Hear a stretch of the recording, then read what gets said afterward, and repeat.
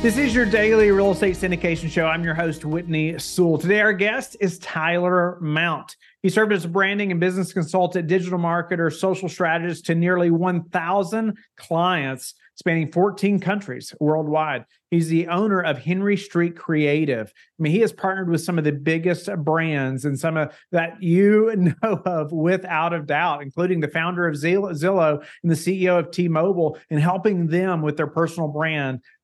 And he's featured in New York Times, Forbes magazine, Medium, and a number of keynote speaking events as well. You're going to hear that come out through these two segments as he just continues to bring so much great content to us today around the personal brand and the mistakes that I'm sure you are probably making that you're going to want to hear in today's segment, and even following in the next segment, things that if you're trying to attract investors, you're going to want to hear these two shows. Well, if you're in business, you need some of the skills that our guest today has. I'm looking forward to jumping into this conversation. I know I have tried to do a lot of this over the years and, never have been successful at it. So I'm looking forward to learning today. I know you as a listener are as well. Tyler, welcome to the show. Thanks for having me, Whitney. I'm excited to be here. Yeah, honored to have you on and to dive in to this topic. But before we do, give the listeners a little bit about your background. What do you do exactly, right? So they can gather a bigger picture of who you are and how you help people in this space.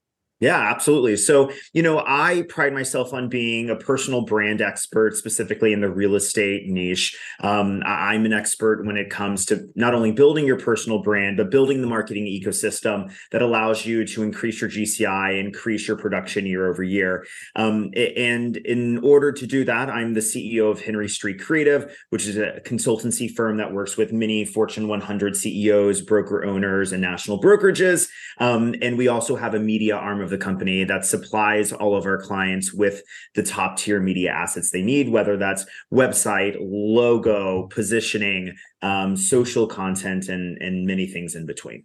Yeah, love that. Speak to just the different industries maybe that you've been a part of and your all's unique approach, to marketing. Well, certainly. I've been very fortunate to work at the upper echelons of many industries. And I oftentimes wonder how they came to be, right? I've worked in the pharmaceutical industry. I've worked in hospitality, lifestyle brands. I was head of digital marketing for a portion of NBC Universal. I've worked in the new development space, the investment space, commercial, resi. I have a long-standing career on Broadway and in the arts and entertainment world. And I currently represent multiple international financial institutions. So, specifically through my working with some of my heroes and some of the leaders of industry, I've learned that no matter what the industry is, the core philosophy of the importance of personal brand and putting your best foot forward with process and marketing efforts is typically the same no matter what industry you're in. Yeah. That and those processes are difficult to learn, I think, unless you have somebody like yourself on the team, right? It's amazing the time that people spend, and it can go nowhere, right, without just a little bit of expertise.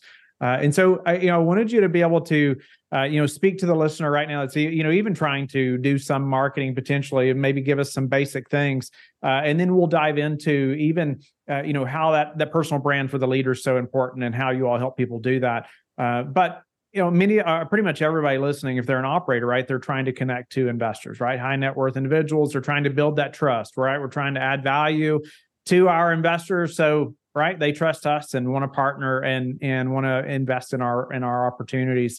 Can you just give us some thoughts behind, these are some obvious things that you should be doing or not doing, or things to be thinking about as they're trying to create content every day? Yeah, absolutely. So, working with a lot of investors, I'll tell you that the first mistake the majority of my clients make is being too professionally minded. And let me explain what I mean. Whenever we're talking about any type of content development or content strategy, what's really important to remember here is especially in our industry. It's all about relationship building. You know that, I know that, the listeners certainly know that as well. However, there's typically a disconnect in the marketing system that people are employing. I will say that if your content, whether that's on LinkedIn or Instagram or your website, is exclusively focused on real estate development or investment or something in between, it's really lacking any type of what I call humanization, right? Mm-hmm. I have to first like you and understand you and want to spend time with you prior to agreeing to transact with you. And that's what's really important to remember. I have seen companies and organizations move the needle far greater by focusing on a leader or a CEO or a C-suite member's personal brand versus talking about the messaging or positioning of the company. So the first thing we always do is really approach our marketing from an authentic standpoint, right? Whitney, you obviously are a podcast host. You're many other things in addition to that. My job would be to say, okay, how do we show all of those facets? Maybe my client is a father, a mother, a design enthusiast, a sports enthusiast, an athlete, an avid reader, right? A shopaholic. All of these things really start to develop humanistic characteristics that allow consumers and potential clients to want to work with you. So that's the first thing we always have to do. Humanize the client from a place of authenticity in an attempt to build relationships versus exclusively showing what it is I do. Love that. I thought you gave some great tips there as well. Just things to think about that help see the human side of you, right? Not just that we're over here digging dirt and why we're digging dirt or what we're about to build, right? I love absolutely. That. And you said it too. I need to like you first, right? And then trust you. And they see those things that they connect with, no doubt about it. So let's talk about that personal brand then, and focusing on the leader's brand versus the company brand. Speaking, and you did a little bit, but maybe going a little further, why we would do one or the other, or some of both, or not. Yeah, absolutely. So, excuse me. So the answer is quite clear to me. I have represented or represent the CEO of Zillow, the CEO of Twitter, the CEO of T-Mobile, the president of the United States, right? And all of these people who are leaders in industry in their own right.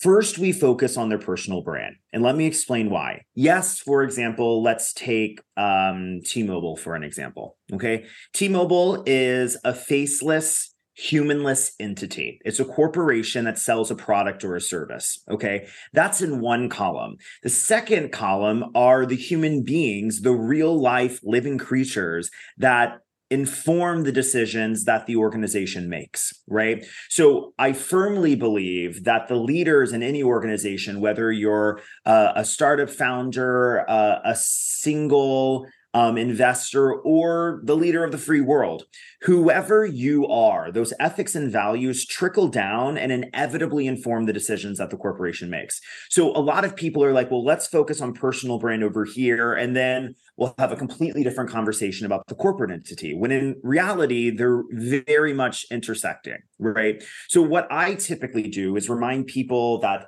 the people who power the organization, their ethics trickle down. So that's step one, okay?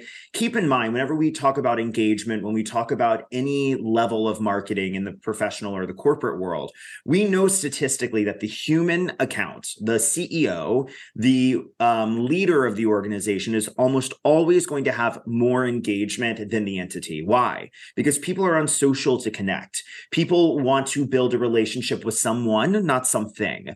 And so what we typically do is focus on the personal brand first and the corporation second. Why? Because if we understand the personal brand of the leaders, that will inevitably inform our decisions from the corporate side. Makes a ton of sense. And so somebody that has no presence online, give a couple tips for them, and then maybe I'll give you another example. But somebody that's just starting to market to investors, they have no personal brand yet, nobody knows who they are. What are a couple of quick action steps that they could take? Yeah, absolutely. So if you're looking to market to investors and you have no online presence, the first thing we have to rectify and understand is that we are starting at a huge disadvantage. Now, the good news is we can fix that disadvantage quite quickly. But I always talk about user or consumer perception is truth. Okay. I want you to really think about that. I didn't say factually accurate. I said truth. So if a potential investor who I am farming, who I am trying to convert, okay, has no sense of who I am because I don't have a website, because I don't have a social presence, it's going to be really, really hard to build a relationship with them versus someone being able to research me, understand who I am, and then meet me where I already am. The key here is perception. I don't care how much experience you have, how many doors you have, your total, lifetime production history. All I care about is that the perception I get from you online is positive. If you want to be in a luxury market, then your marketing has to feel as if it could be consumed by a luxury consumer. So to answer your question, matter of fact, the first thing we have to do is start getting an online presence. Building that personalized website is an absolute necessity because, again, it's the first level of attack whenever we're talking about humanizing you and giving a potential consumer more insight into your personal narrative. From there, on top of that, we have to remember that Instagram, Facebook, YouTube are massive search engines. The majority of my clients, before I meet them, even you, Whitney, right? I didn't get on your website, I got on Instagrams, right? Prior to today's conversation. Why? Because it's the best way to understand unfiltered who is this person. Right. And that's what's really key. I always tell my clients to Google themselves in an incognito browser. OK, this is what a blind consumer is doing before they meet you. If the first 3 links are an outdated LinkedIn that hasn't been updated, let's say a website that's templatized from your brokerage, when I'm working with a lot of residential real estate agents. And then finally, an outdated Facebook, okay, from 10 years ago when you were in college, what does that say to a consumer? Whether you like it or not, no matter what experience you have, it says this person isn't worth their salt. Why would I ever work with them? On the other hand, if I have no experience in the market, but I have a killer updated, sexy and elevated website with an updated LinkedIn, with tons of content that I post regularly, with an Instagram feed that's curated and speaks to what I do, or rather what I want to do, I am almost inevitably, unless it comes from a referral source, booking the client over the legacy provider because I will get the meeting unlike the other. And so that's what's really important to remember. It is hopefully a huge weight off your shoulders, that it's not necessarily experience, it's perception. And that is how myself and my team change the lives of a lot of these, business leaders and individuals looking to make a change. Yeah, love that. I could not agree with you more as far as the perception. And I'm living truth of that. I know you don't know me, and my Instagram page is not the place to learn about me. That's so funny. I can tell you that. We've never done marketing well ever.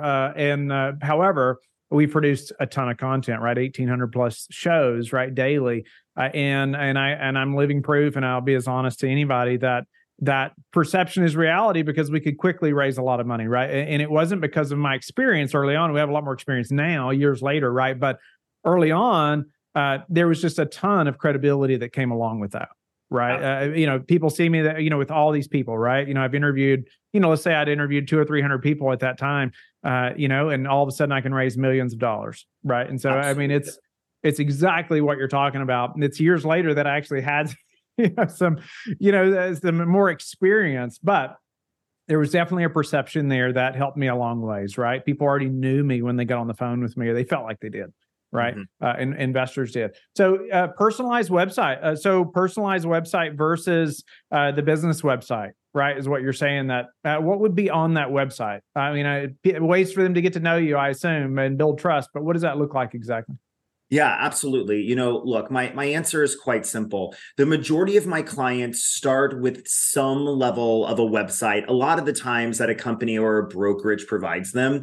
And the issue with that is quite simple, right? It's templatized, it has to be, and it's typically at the brokerage level. And, when we're talking about not necessarily investment, but residential real estate, commercial real estate, or even in the investment side, the brokerage is concerned with one thing, one of their agents, one of their representatives doing the deal. They don't care if it's you or your colleague because they're going to get the same split.